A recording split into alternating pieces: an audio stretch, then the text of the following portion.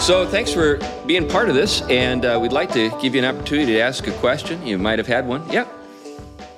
We're big on citations and source material, and I wonder, is there also with your classical education mindset, do you have a source with the Lieber case and all of that kind of coming of events in classical education, a good source that we can give to other people that have good citations within that and pass off?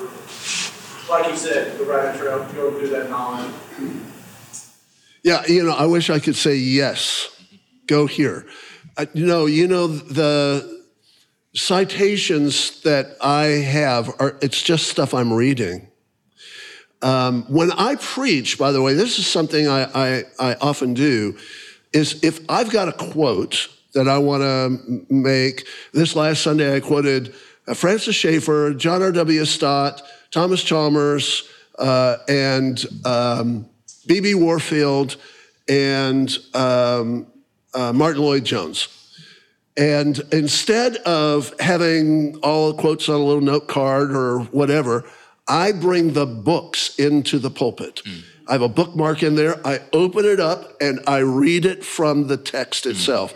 Dinosaur. I am a dinosaur. I like the reason I do that, it would be a lot easier if I just, cut and pasted from Google Books, the quote that I wanted.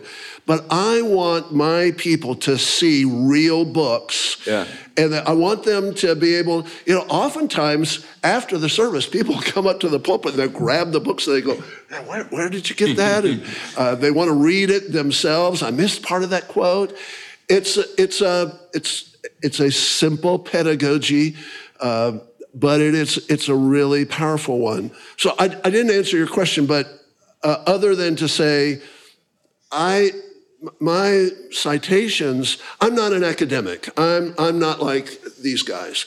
I'm just a preacher, but I just read a lot and use what I'm reading, whatever I'm reading. So this prompts a question for me. The pulpit that you use, tell us about it. So most pulpits these days are not actually crafted to do what you just described. Yeah, I have an antique pulpit. I figured that. Either you designed it or it was really old. No, I didn't design it. I have the pulpit of E.M. Bounds. Oh, wow. You stole it. Now, where did you get it? I mean, was it like on an auction? E.M. Bounds, you can get it mailed to your house today? Or? No, there was somebody, I live in a town that E.M. Bounds, he was a chaplain in the Battle of Franklin. I live in Franklin, Tennessee. He was a chaplain in the Battle of Franklin, and he left, he was from Missouri, left and went and visited every family of boys from Missouri that were killed in the battle. Wow. But then came back to Franklin and became the pastor of the Methodist Church. And eventually was run out of the Methodist Church on a rail, wound up in Georgia, and started writing books on prayer, extraordinary books on prayer. Right. But somebody took his old pulpit and put it in a warehouse somewhere, and it sat in a warehouse for 100 years. Wow. And when we planted our church, I started doing these little walking tours of downtown, telling the spiritual story of Franklin, largely highlighted with the story of E.M. Bounds. Somebody heard I was doing this and said, by the way, I happen to have E.M. Bounds' pulpit in my barn. And he gave it to us. Pretty great. Other questions? Yes, Scott, and then got some guys in the back quick, Scott. So I love what you said about God has chosen us for this time and the great blessing of being in this time. This conversation I had with my parents who grew up in a very different time and now are looking at the age their grandchildren are coming up in. And they're kind of lamenting like, I'm so sad, I feel so bad for the world our grandkids are going to be adults in. And I said, well, actually, I think I'm excited that we're raising kids that are going to be prepared to fight those battles. And I use the analogy of these kids are going to be dragon slayers, and so they need dragons to slay, and it's going to be really obvious what they are.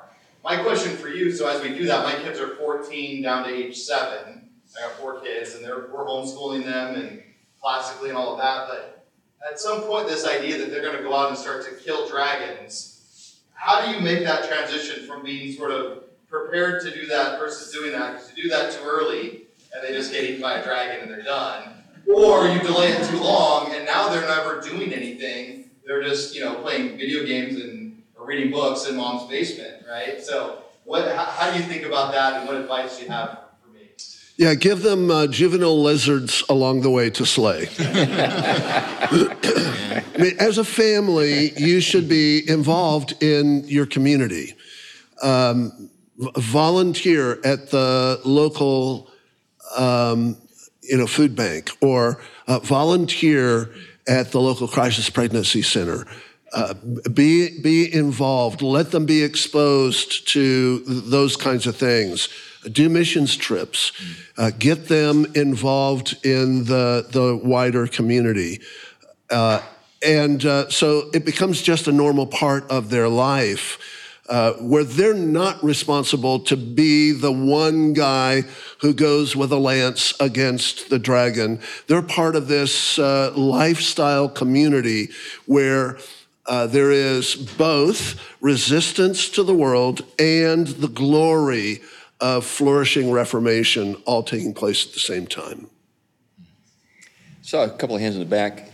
So Chris, why don't we go with you, because we didn't get your question last time, and then we'll...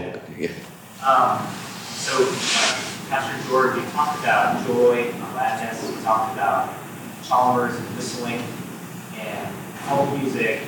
I was really curious in terms of even the brother's point about slaying dragons, how important is it for us to recover beauty and a sense of imagination? It seems like that's what was in the air. And how, maybe you can kind of expound a little bit about that if you think that it is a necessary part of this thing.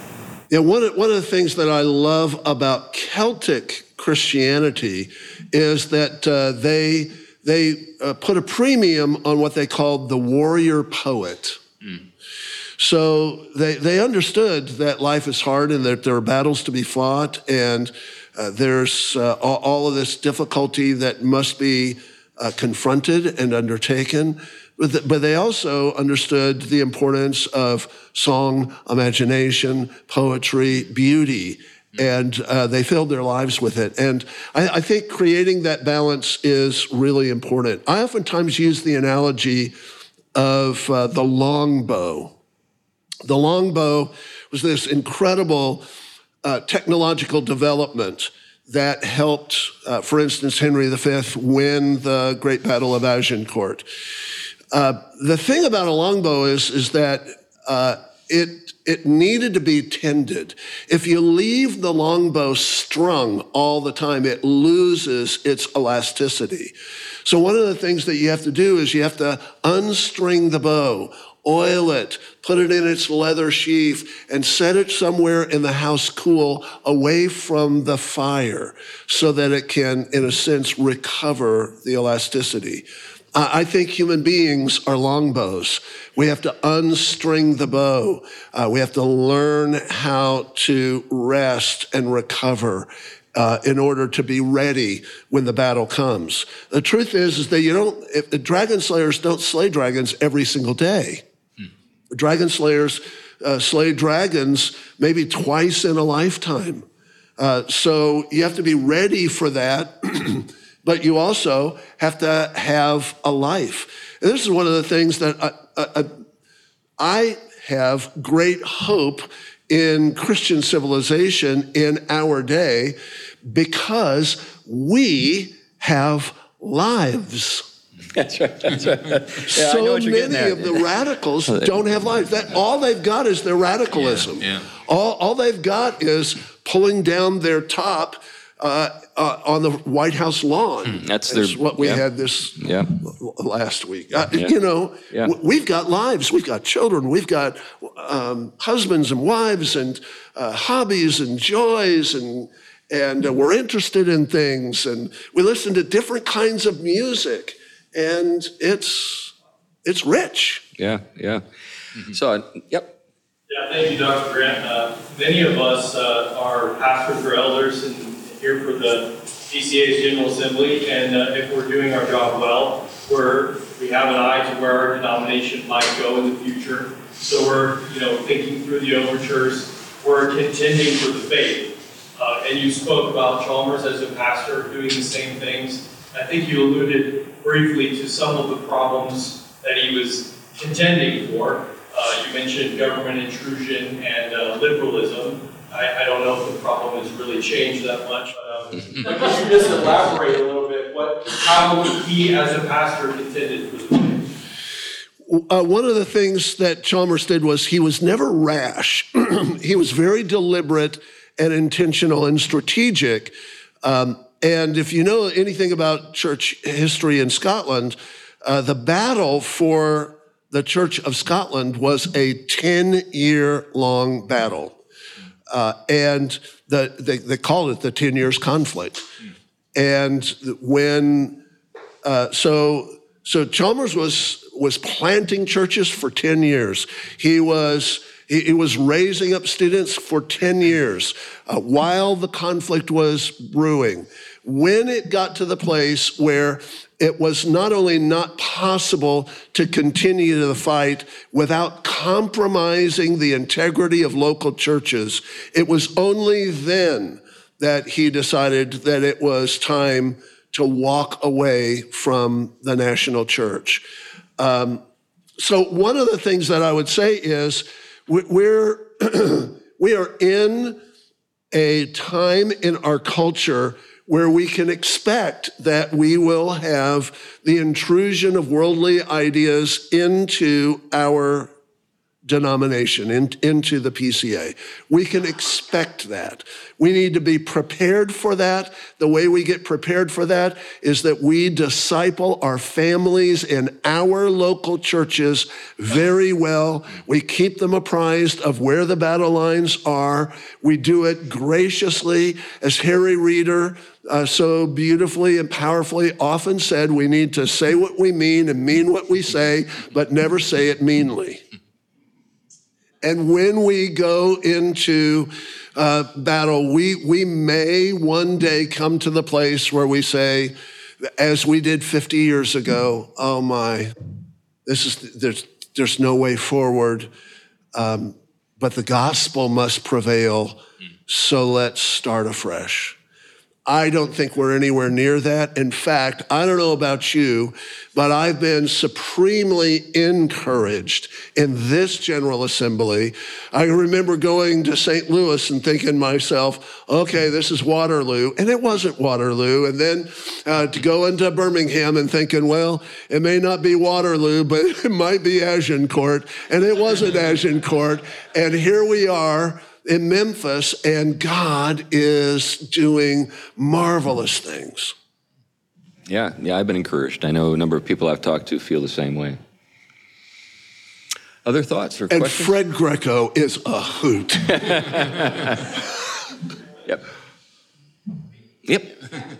So you mentioned Neil Postman, which is always very fun for me. I read his book Technopically probably 25 years ago now. He talks about in that how technology's come embedded with the kind of world views and changed the way that we think about the world because of their technology. I wonder, is there anybody doing work these days about how smartphones have changed? I think Postman passed before the age of the smartphone. He did a lot of work on screens, on television versus print, which I think is still important for us to consider because this print really shaped the process of Reformation, for one thing.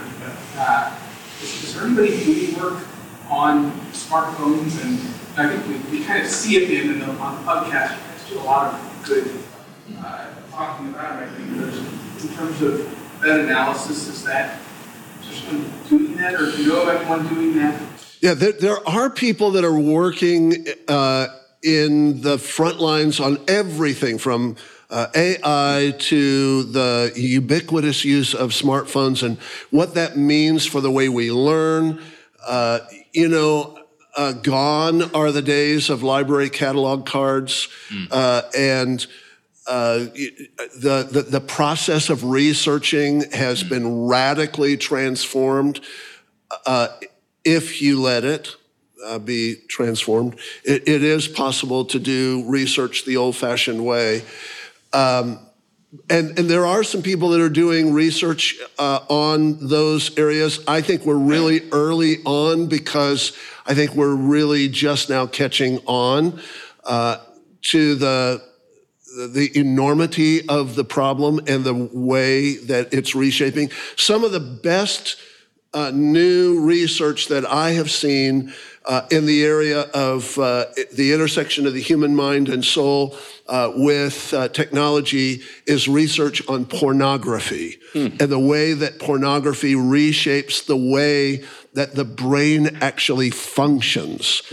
And I think that that's kind of the leading edge of the best of the research on that.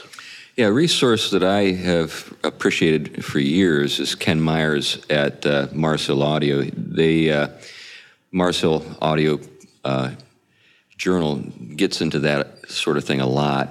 Doug, do you have anybody that comes to mind that maybe you could name? Yeah, a lot. There's a guy named Andy Crouch.